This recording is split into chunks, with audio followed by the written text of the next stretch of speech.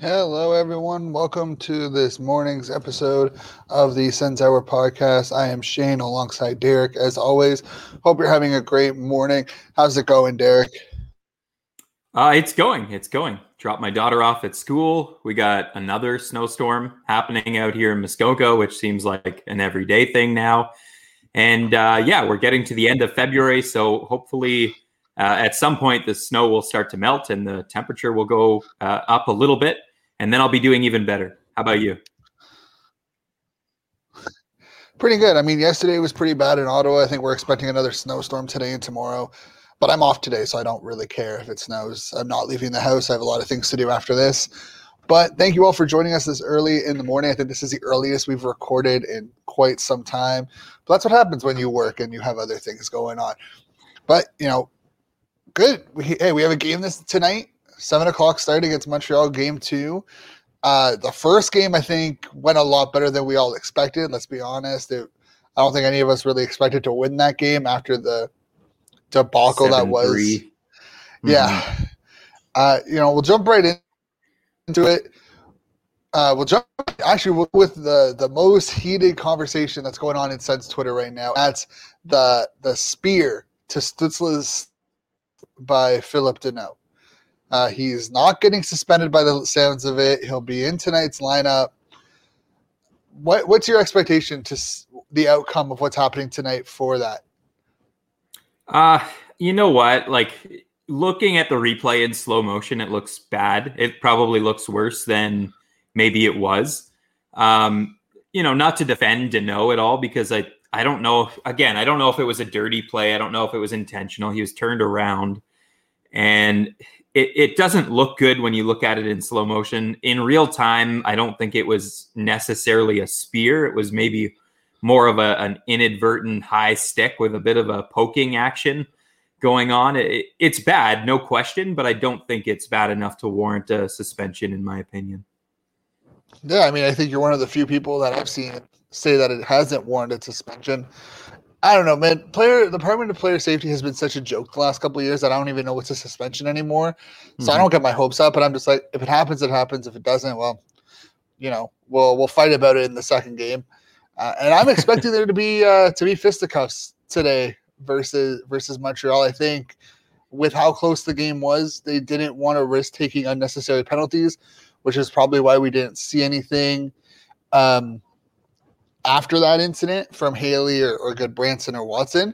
But I think early in game 2 tonight, we'll see some sort of retaliation from one of those 3 players.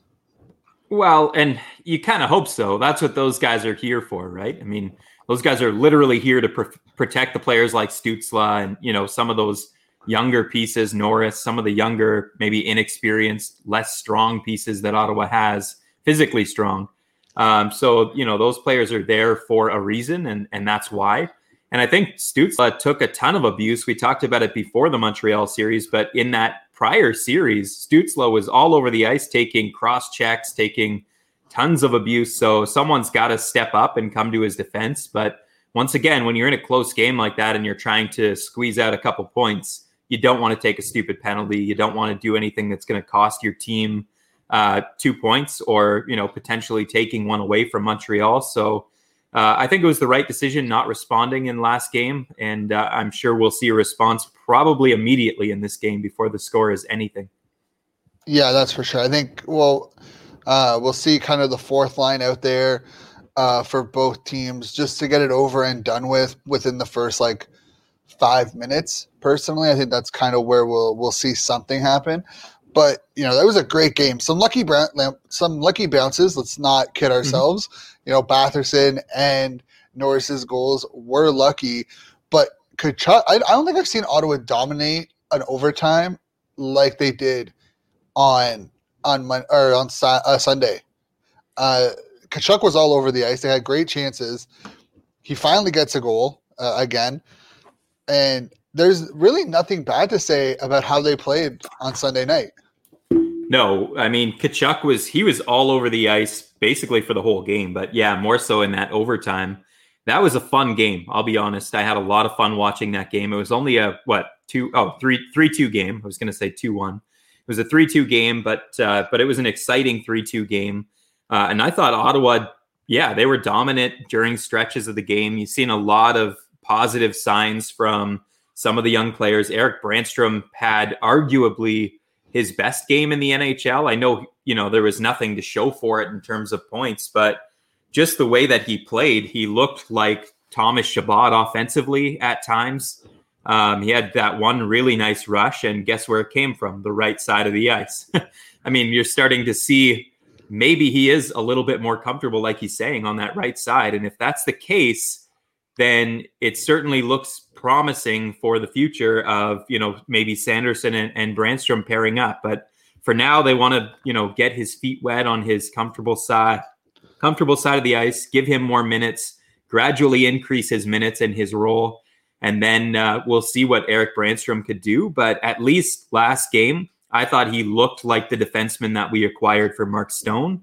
If he can become that player every game, if that's something he could do consistently, then I think the trade is good for Ottawa. You have a player in Mark Stone who didn't want to sign long-term, and you ended up landing a star defenseman out of it, who's 21 years old.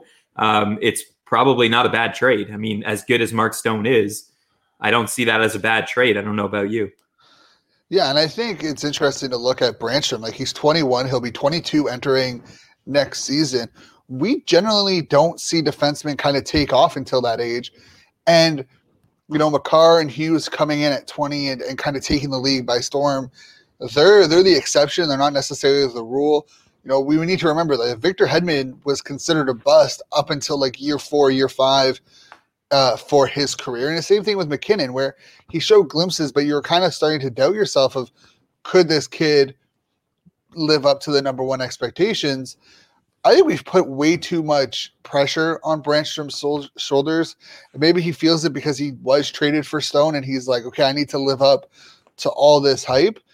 I would love to see him kind of just play his game, which he did on Sunday night. I think if he plays his game consistently, he'll be a top 4 defenseman and we'll be solid in our top 4 when Sanderson comes up here, when Bernard Docker comes up, and when Lassie Thompson moves up. Absolutely. And I think just, it's only a matter of time before Erik Brannstrom's on that number 1 power play unit as well.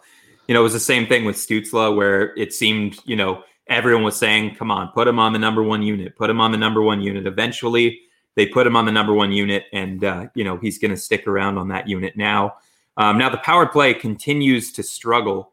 I think it was 0 for 24, I believe, in their last 24 power plays. They have not scored. Now it started to look better near the end of the game. The first power play was horrible. And then I think the second and third one from there looked really good. They were really moving the puck around.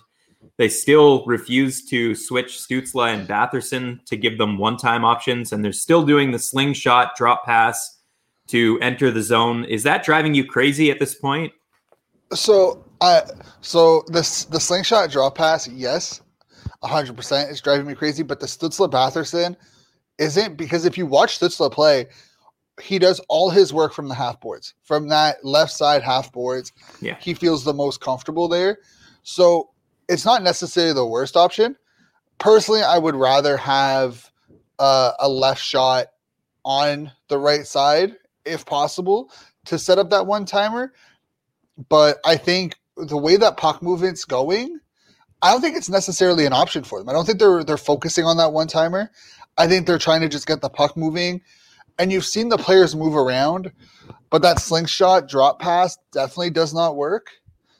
But Batherson has still been our best entry guy. You give him the puck, him and Stützle have been our best entry guys on the first man unit the entire year.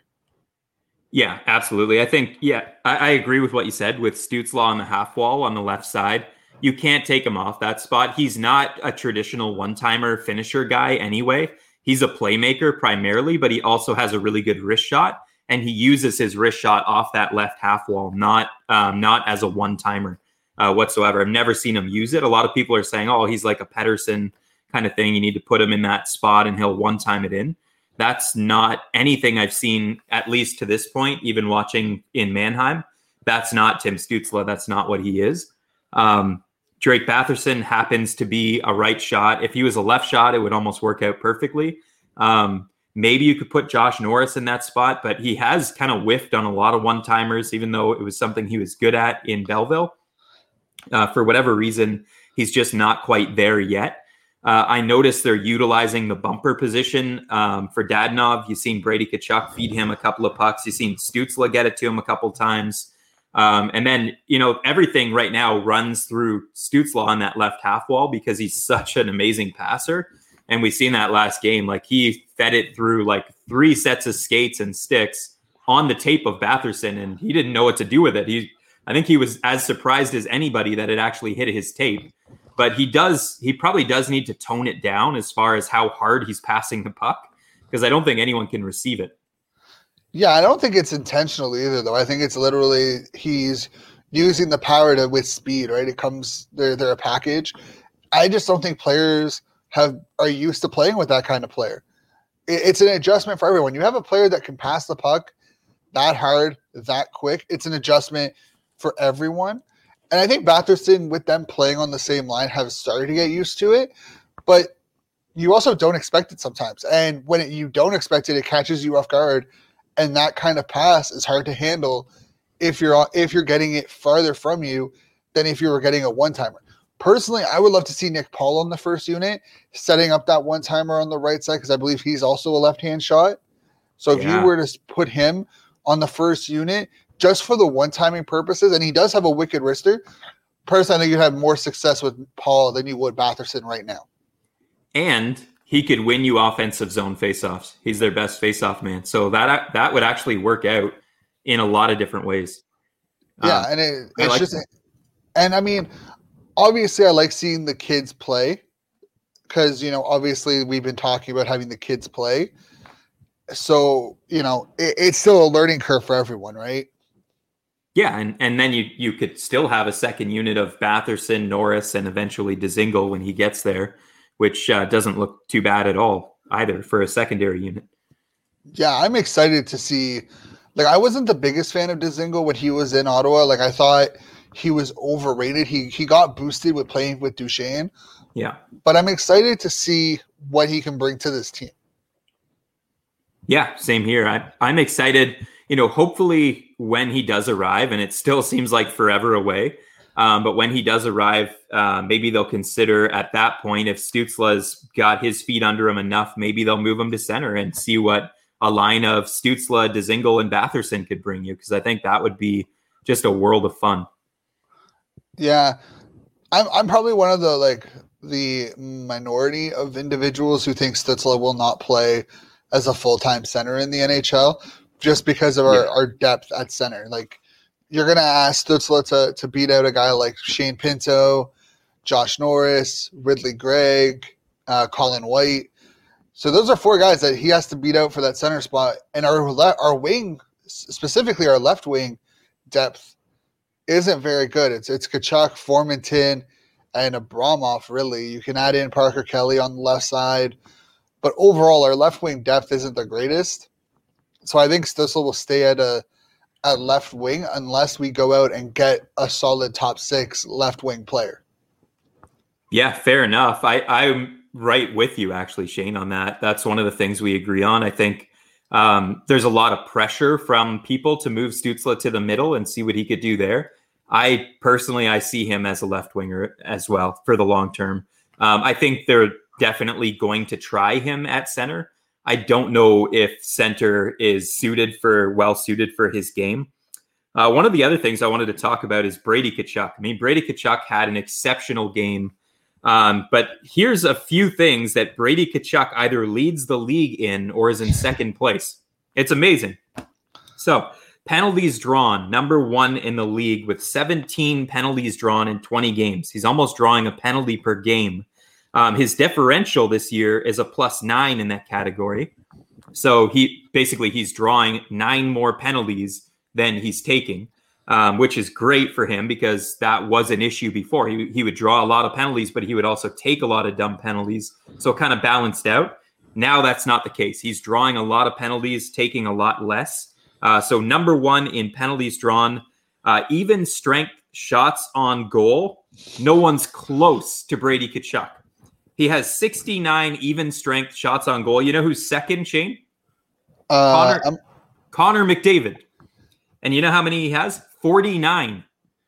20 shots less than Brady Tkachuk. I mean, this is crazy stuff. High danger chances, number 1, not close. Hits, he's number 2, 1 hit behind Radko Gudas, who's an absolute goon, with 83 hits this season. That is some impressive underlying numbers for Brady Tkachuk. Yeah, and I think if you ask him about it, he'll be pissed off because he's not scoring more. In his mind, he should have 20 goals by now. And I mean, he's not wrong either. Like, yeah. He's not wrong to think that too, because he does lead the league in high danger chances. He's had plenty of opportunity. It's the same with Connor Brown. It seems like Connor Brown is a breakaway a game and he just can't finish. Like, I feel so bad for him because last year he would have pot these. This year you can't buy a goal sometimes.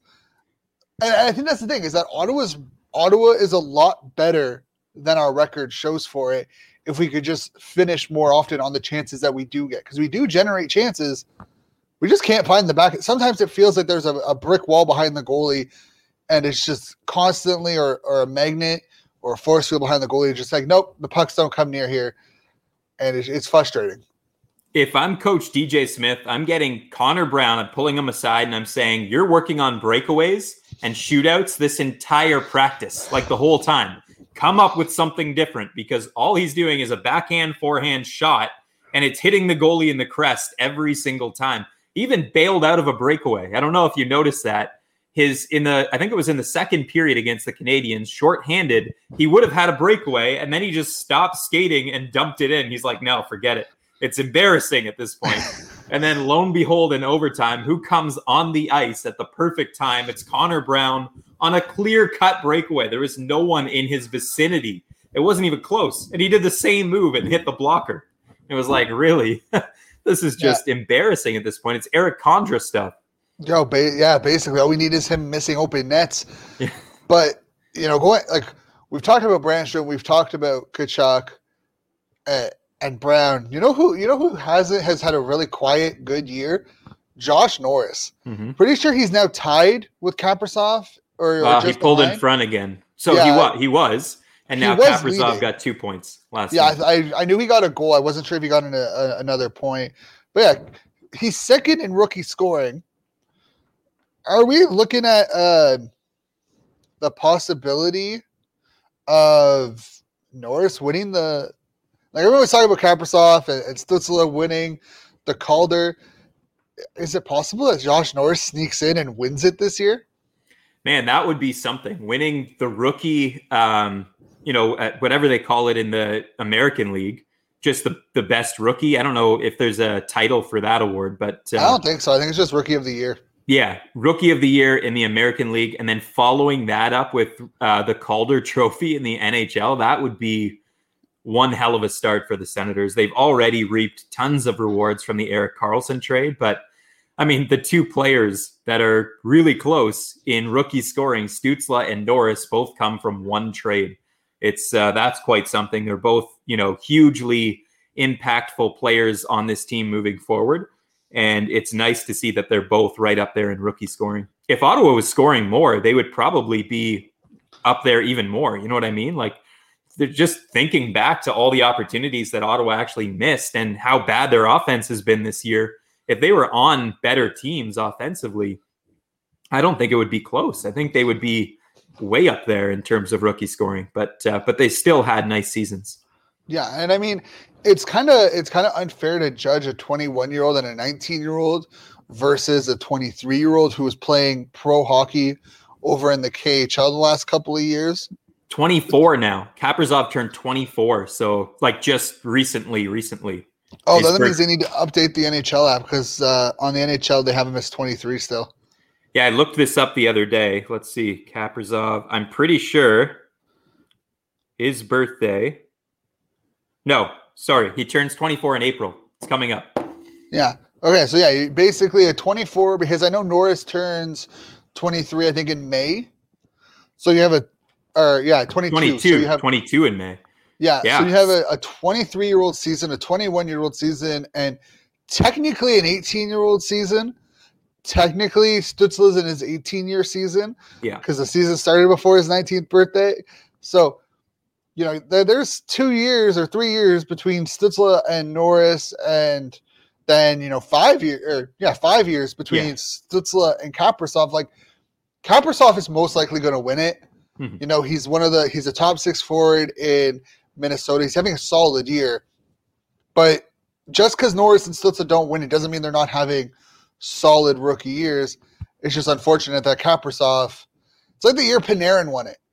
Like He was 24 and he won the Calder. So it happens. Yeah, that's the way the trophy's set up. You could be that old and still win a Calder trophy as the rookie of the year. But I think you're at a bit of a disadvantage. Like you really have to show the NHL that you were far and away the best player. But I think Kaprizov is in a spot in Minnesota where he's able to do that. Like you said, he's coming right from the pros, from the KHL, and he's playing the most prominent role you can have. He is one hell of a player. I'll admit that. I've watched him play, and I definitely notice him. I don't know if it's the fact that he's wearing Connor McDavid's number, but he looks really good out there. Yeah. I mean, he was also born in 97 because they're the same age.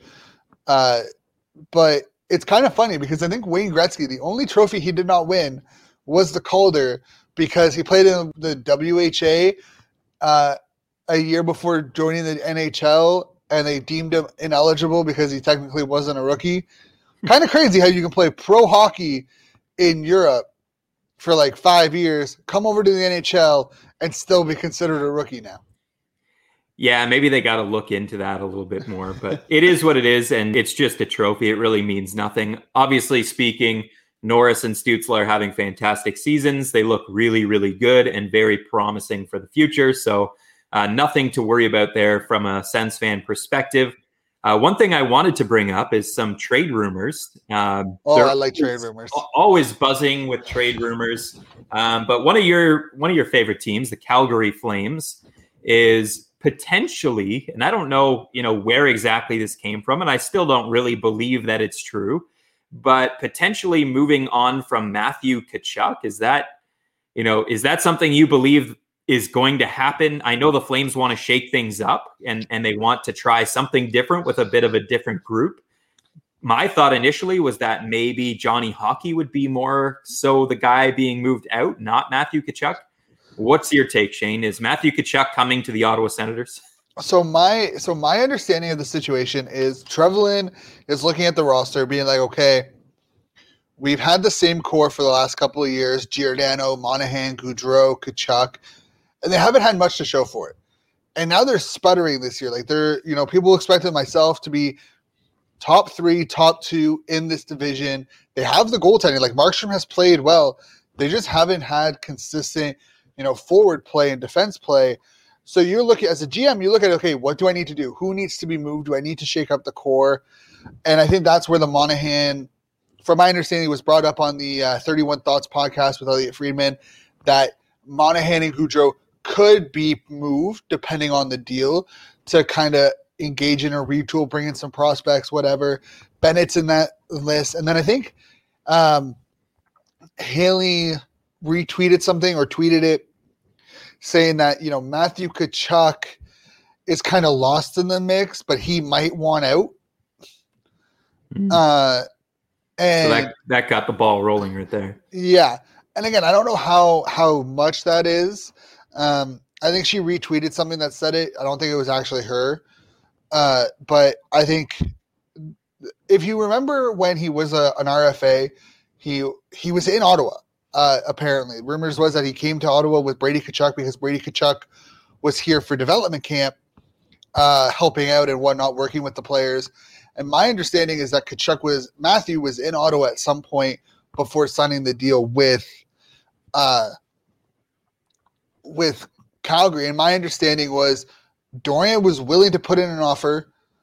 Matthew Tkachuk was going to sign it, but he felt like the contract that he was going to sign, like he was going to accept in Ottawa, what they would have matched in Calgary. So there was no point. There was no point. So I don't really know. I don't know how true that is. It was just rumors that I heard at the time.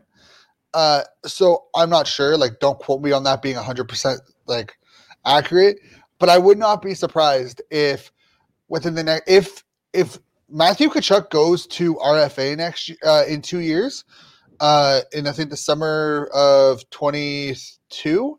So yeah, next summer. I think Ottawa will put in an offer sheet on him. All right, fair enough. It would have to be significant. Again, the more significant the offer sheet is, the more you have to give up. So, I mean, those things are kind of a risky play. But what's your best offer? Let's say you're Pierre Dorion. You hear that Matthew Tkachuk is potentially on the trade block, and you want to reunite the Tkachuk brothers to put them together on the same team. Give me your best realistic offer that you think Calgary might go for, or does one even exist from an Ottawa perspective? I think you're looking at Chris Tierney, Logan Brown, probably a first-round pick, a second-round pick, and honestly, I would put in Formanton into that.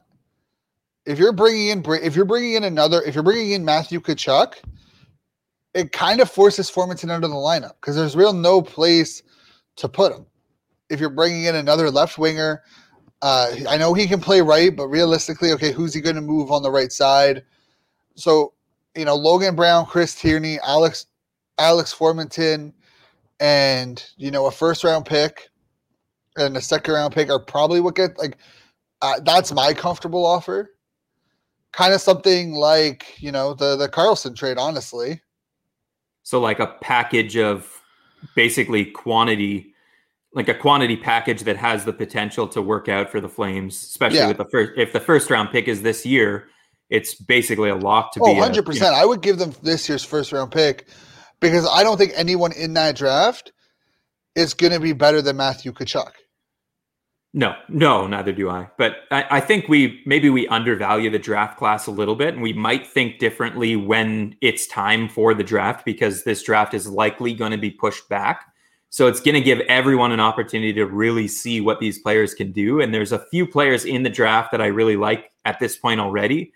But do I think they're going to be the next, Matthew Tkachuk who's capable of a point per game season? No. How special would it be to have the Tkachuk brothers on the same team? And how annoying would it be for the Leafs and Montreal Canadiens? Yeah, and it's also about how long are these players going to take to produce, right? If you're looking at a player in 21, if you don't pick until 22, cool. That's all fine and dandy, but Ottawa wants to be competitive, right? They want to start getting into competitive hockey.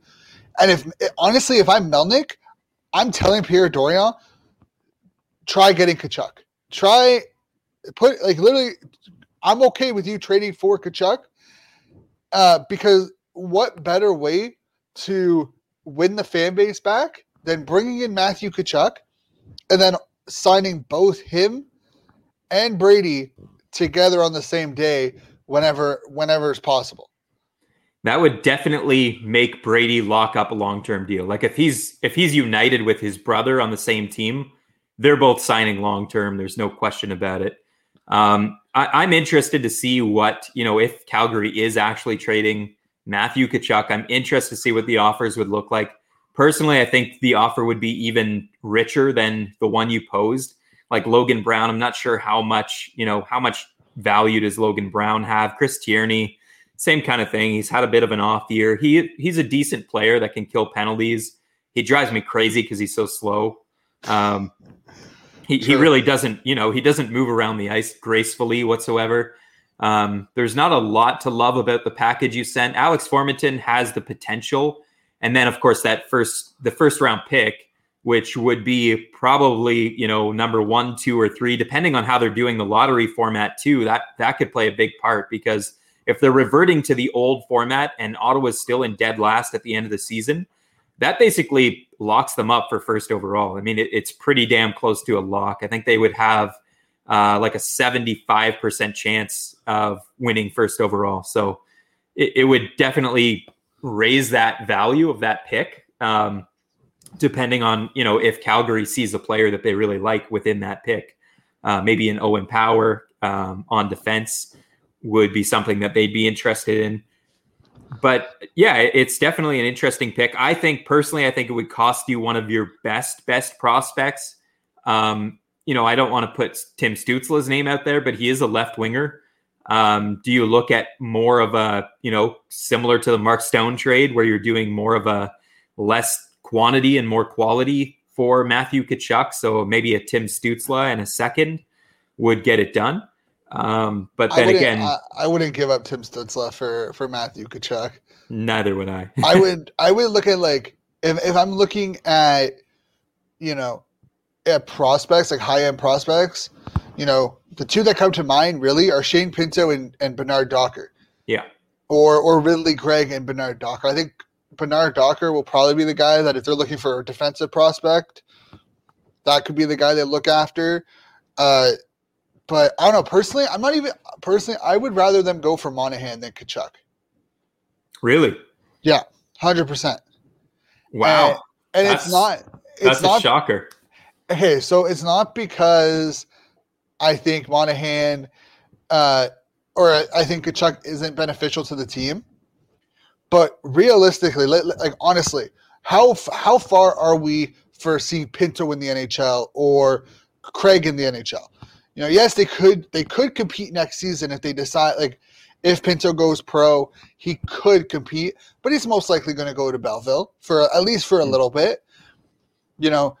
Craig could probably compete for a spot, but he'll probably go back to Brandon next season. So realistically, you're looking at our centers. We're most likely going to lose Tierney in the expansion draft. So we're looking at Colin White and Josh Norris as our two centers under contract next year. Monahan comes in. He has 2 years left as of next year. So realistically, you could cut bait after that. You could trade him, whatever. You don't have to commit to him long term if you feel like Pinto and Gregg are ready to move up, whatever the case. But imagine Stützle, Monahan, and Batherson together. Yeah, that would definitely be an improvement, a huge improvement from what they have now. I think, Monahan wouldn't cost you nearly as much, in my opinion. I don't think he's the same player that he was in his rookie season. He's another player that kind of struggles to get around the ice a little bit, but he has really good awareness, good hands. He was outstanding in the playoffs last year. I think he's an interesting player, especially if he's on a line with Batherson and Stützle. I think that's a nice fit. Yeah, I wouldn't mind that the more I think about it, just because, for the simple fact that it's probably not going to cost you an arm and a leg. Like, you could probably realistically send Logan Brown in the first overall pick or first round pick this year, and that's close to enough to get you Monahan. No, I don't even think you need to send a first. I don't know how much value Monahan really has in terms of prospect. Like, I'd rather send, Abramov and Brown in a second round pick for Monahan, because there's a chance that, a Beniers is better than Monahan. Right? That's very true. Yeah. So if you're looking at a short and a long-term game, Logan Brown has probably played his last season in Ottawa. I don't see him being in Ottawa start in camp next year. Abramov has done really well. I like Abramov, but I don't see him getting a really good opportunity in Ottawa, especially on the right side. And I don't know how comfortable he is on the left side. So you trade him to Calgary. You give Calgary two, tier 2 or low tier 1 prospects. Give him a second round pick for Monahan. They don't have to retain any salary. They're not gaining a lot of salary. You can probably get Logan Brown under $1 million for 2 years and as an RFA, and the same with Abramov. So you're saving quite a bit in cap. Getting a second round pick, I don't see why they would say no. Yeah, that's a nice proposal. I mean, from an Ottawa perspective, I'd be all over it. Even though Monahan's not a player that I love, but like you said, he's signed on for the next couple of seasons. It's definitely a huge improvement over what they have now.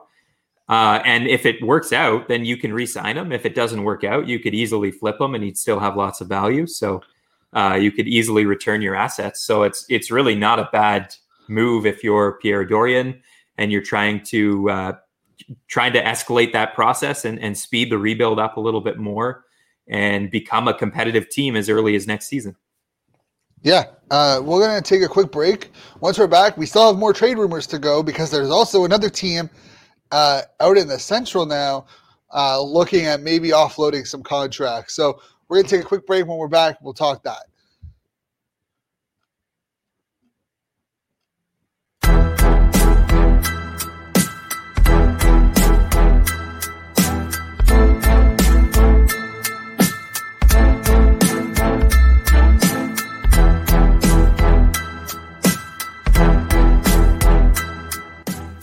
Yeah, it's going to be really interesting. Like, I like Pinto, and I remember everyone, like, and this is the thing that I think Sens fans need to start realizing.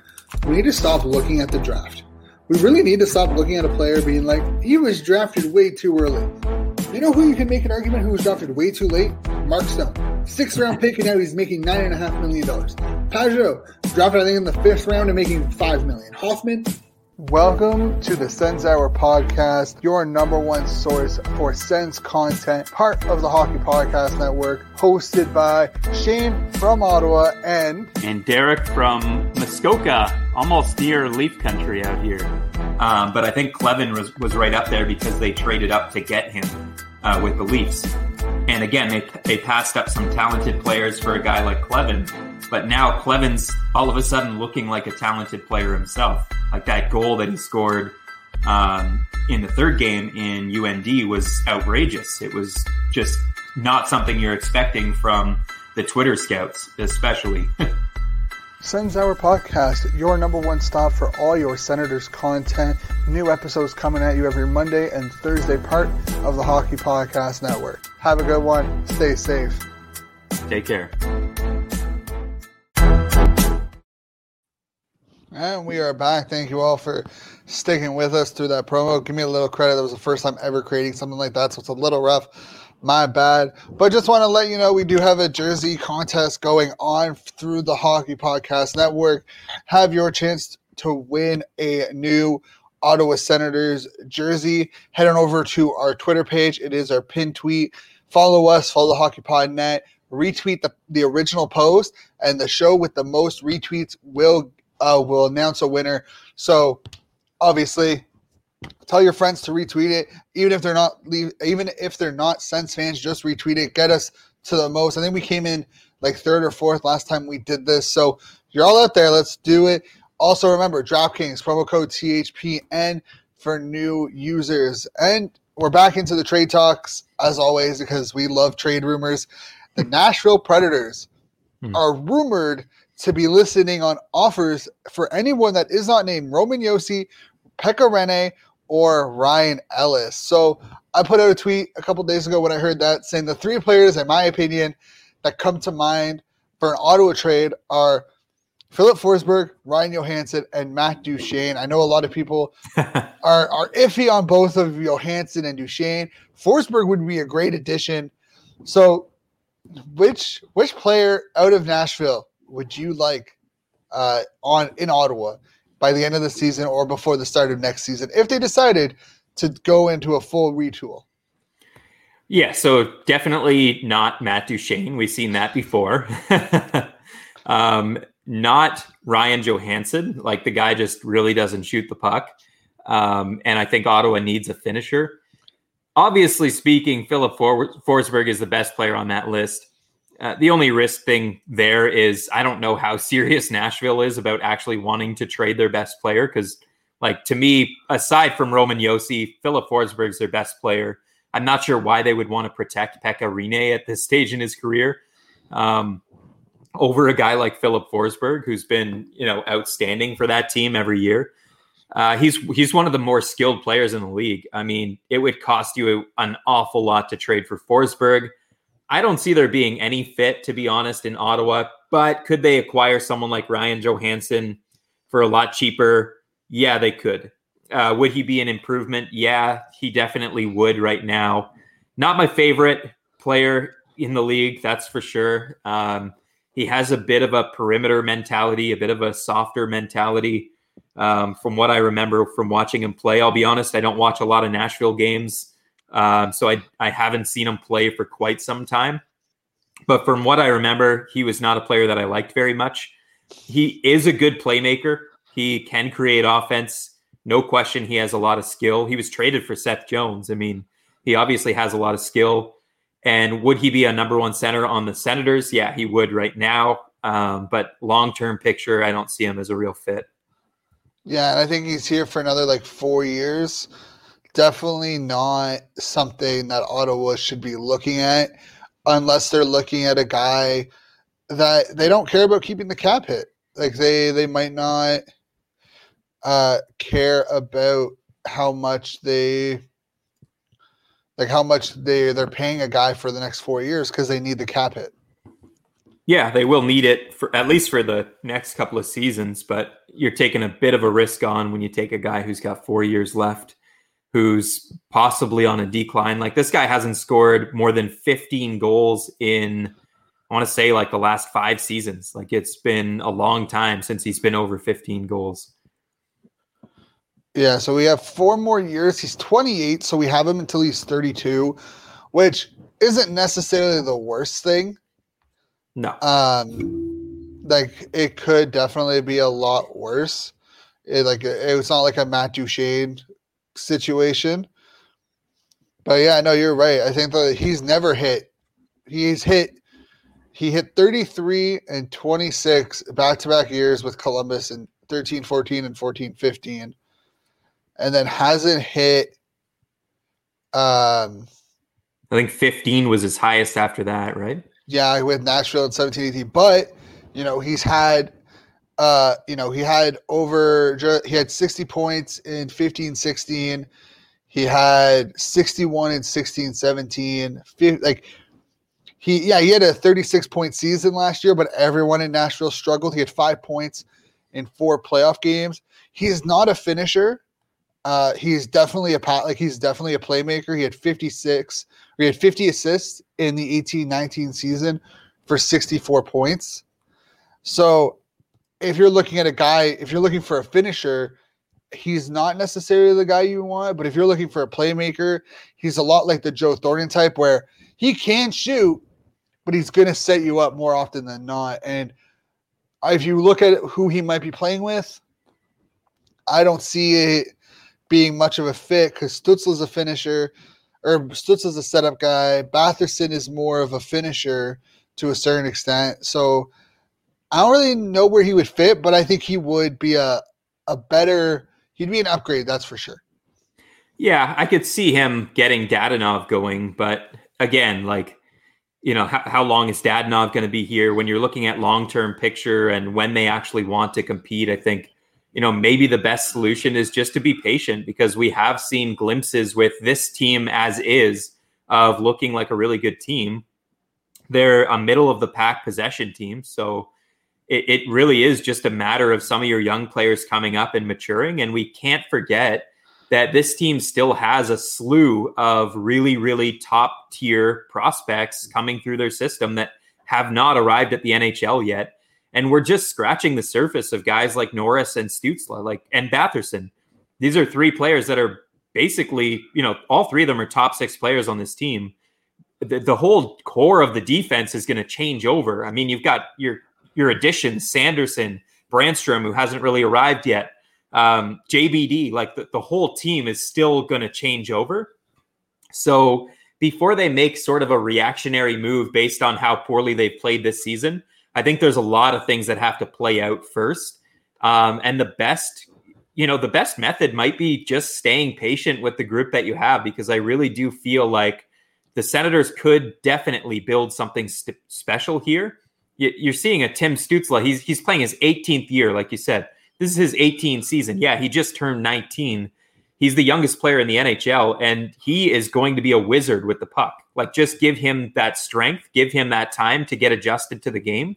We're already seeing it. He's going to take over. Like, he's going to be right up in the conversation, right up with the top players in the league for the conversation year after year. Give him 3 years and he'll be there.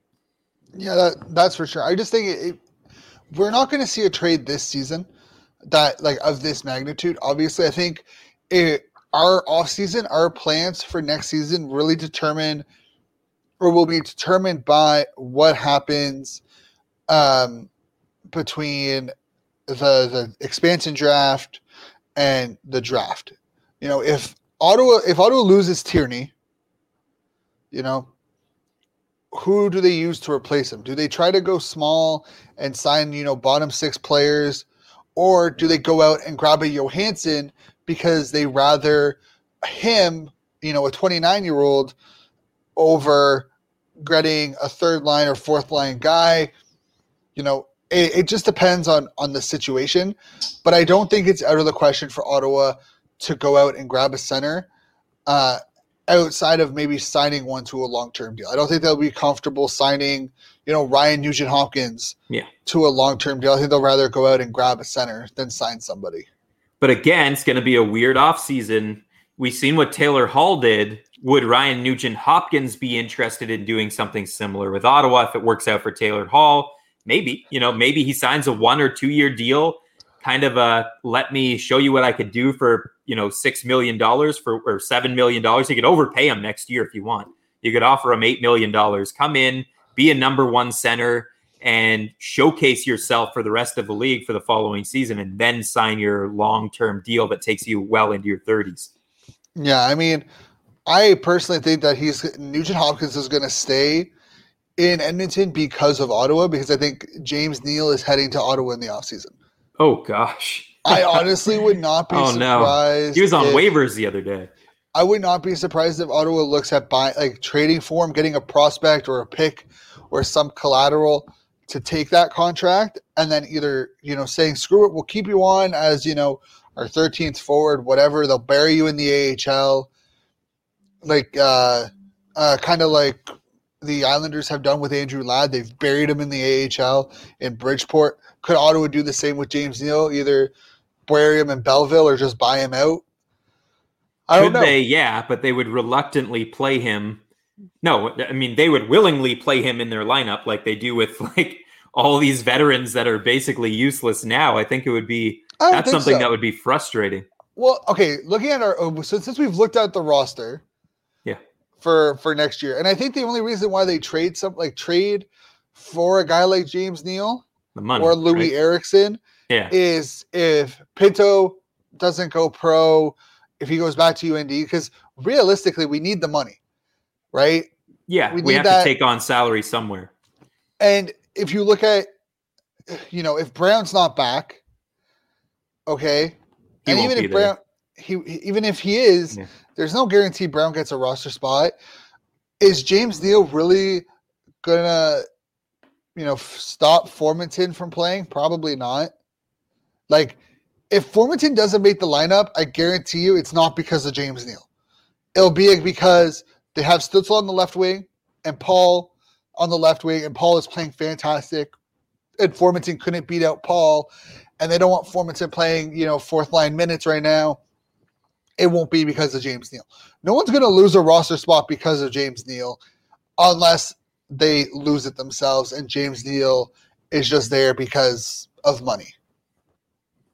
I feel like the Senators would not – we'll see. I feel like they wouldn't trade for James Neal.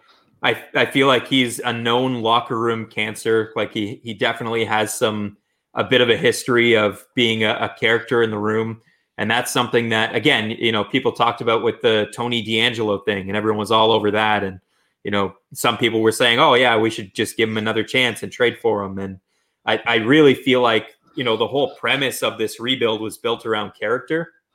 So Ottawa's not going to get a guy that's going to risk the development of the young players and the character of the young players in their locker room. I feel like James Neal has a bit of that reputation, to be honest. We'll see, though. You're right. They have to add money somewhere. Will it be a veteran player that's going to play at the bottom next season once again, or will it be a player that they could play at the top of their lineup? Personally, yeah, well, that would be perfect. I mean, that's a perfect fit for the Senators. And if you want to overpay a player, I have no problem with it. You could overpay them next season. You have to. So overpay Dougie Hamilton, who could play with Thomas Chabot.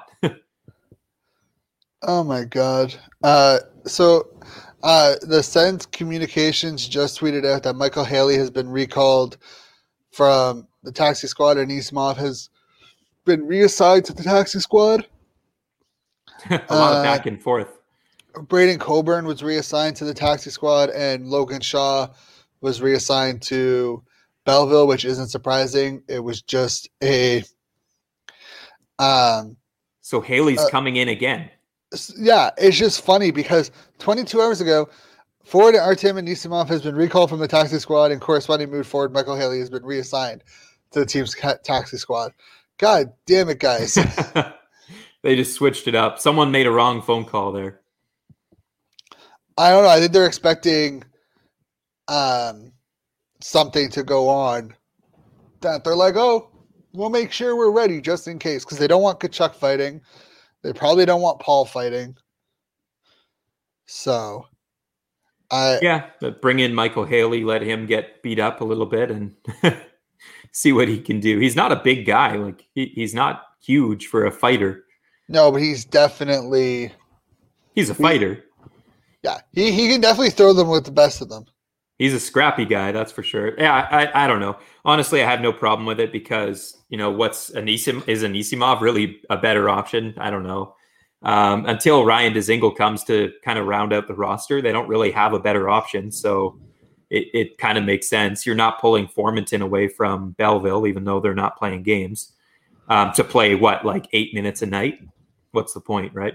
Yeah, I think Dzingel is going to, I think we need to stop numbering lines. I've said it before. DJ Smith is just going to play the best players that are playing great that game, and that's just how it's going to be. But I think, you know who wasn't talked about a lot is forgetting Braden Coburn in last game. He had a really solid game on Sunday, and it went by relatively quietly. Oh, you felt he was solid?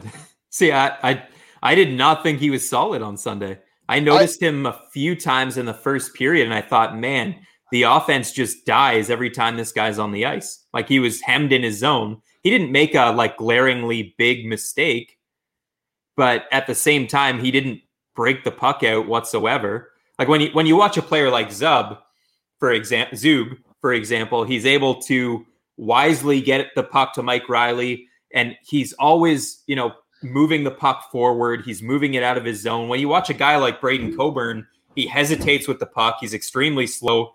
He takes forever to make a play, and then he decides to rim it around the boards, and it doesn't get out of the zone. Like that's the little stuff that drives me crazy. Oh, yeah, Coburn's offensive skill is lackluster at best, but I think that's what happens when you play him with Eric Goodbranson. Yeah, that's a recipe for a disaster. Thankfully, Chabot is back tonight. Yeah, but I think overall, he had a good game. You bring him in and you expect some good defensive play from him. He helped box out a couple players in front of the net. He had some very good stick work that, he was able to get the stick in the lanes. Obviously, it wasn't, oh my God, what has this guy been doing in the last couple of games that he's played? Why can't he play like this every game? But it was definitely something where, everyone was worried about Coburn being in the lineup before the game. He didn't do anything. Yeah. He didn't do anything to cost us a goal, right? Like he wasn't out of position. He didn't get turnstiled by Perry. He didn't do anything wrong, but he didn't do anything great. So he was just a solid. He had a solid game. Yeah, in my opinion. Yeah, for sure. He wasn't glaringly bad. Mike Riley had a really bad game. I'll be honest. He is like a roller coaster of emotions because he'll do a really bad turnover and then block the shot because of the turnover. Yeah, so sometimes his decision making is questionable, and then sometimes you're like, whoa, he's like the best D on the ice. So it's hot and cold with him. It's like the goaltending situation this year. Who knows what we're going to get? We're going to get good Matt Murray or really bad Matt Murray. We're going to get good Hogberg or really bad Hogberg. hey, we got really good Murray on Sunday, and hopefully we'll get really good Murray tonight. Yeah, he also let in the first shot of the game, and I was like, oh, here we go. We're getting bad Murray tonight. I know what we're going to get. And then he completely turned it around. At least, there is a stretch of games here, aside from taking over for Hogberg in the Leafs 7-3 blowout. For a large stretch of games, aside from that one where he wasn't expecting to play, he's looked rock solid. So hopefully, that is a real turnaround and not something that's just kind of a facade that looks like a turnaround, but then, he's going to hop back into the net tonight and have a real stinker of a game. We need consistency from the goaltending to even have a chance to win. Yeah, and I mean, let's give Suzuki credit on that goal. It was a beautiful place shot. Most goaltenders probably would have had troubles with it.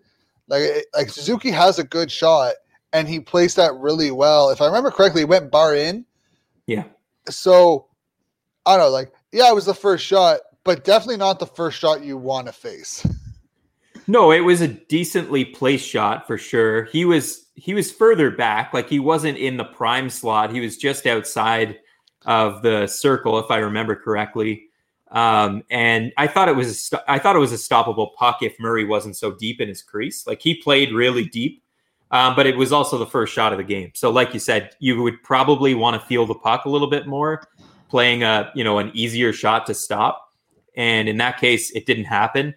But one thing's for sure, the Montreal Canadiens are not the same Montreal Canadiens that we were so afraid of playing at the start of the season. This team looks slower. They look way more dysfunctional. They're not having fun out there. I honestly think Claude Julien needs to he's the issue in my opinion.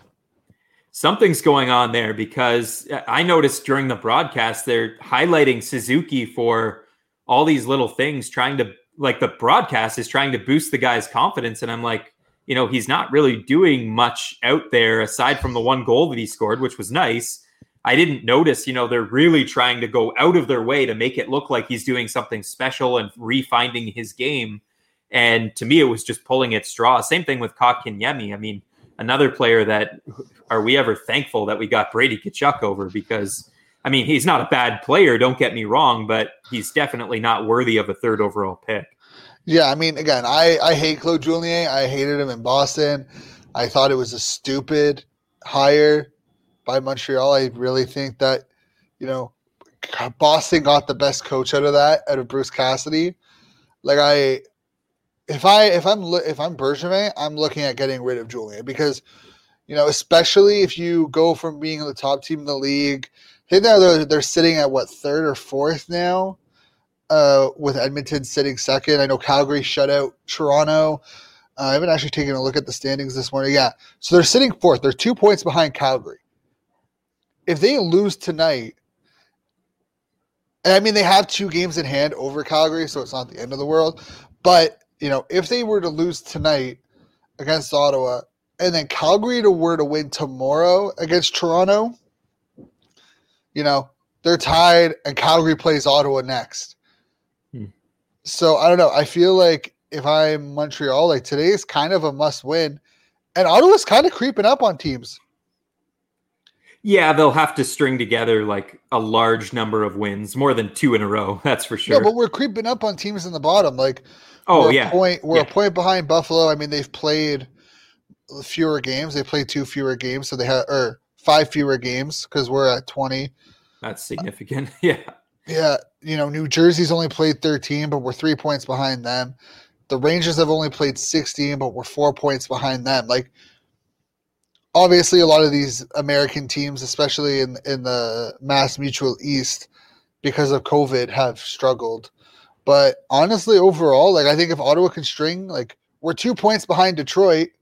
So if we can string some games, some wins together here, we can move up the standings. And, oddly enough, we would never say this, but oddly enough, I'm looking forward to facing Carey Price because he has really struggled this season.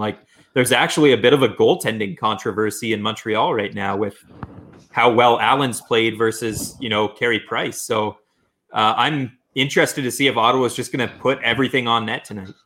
Yeah. The surprise of the season, before we end off, the surprise of the season is definitely Chicago. They're sitting 4th in the Discovery Central with 22 points.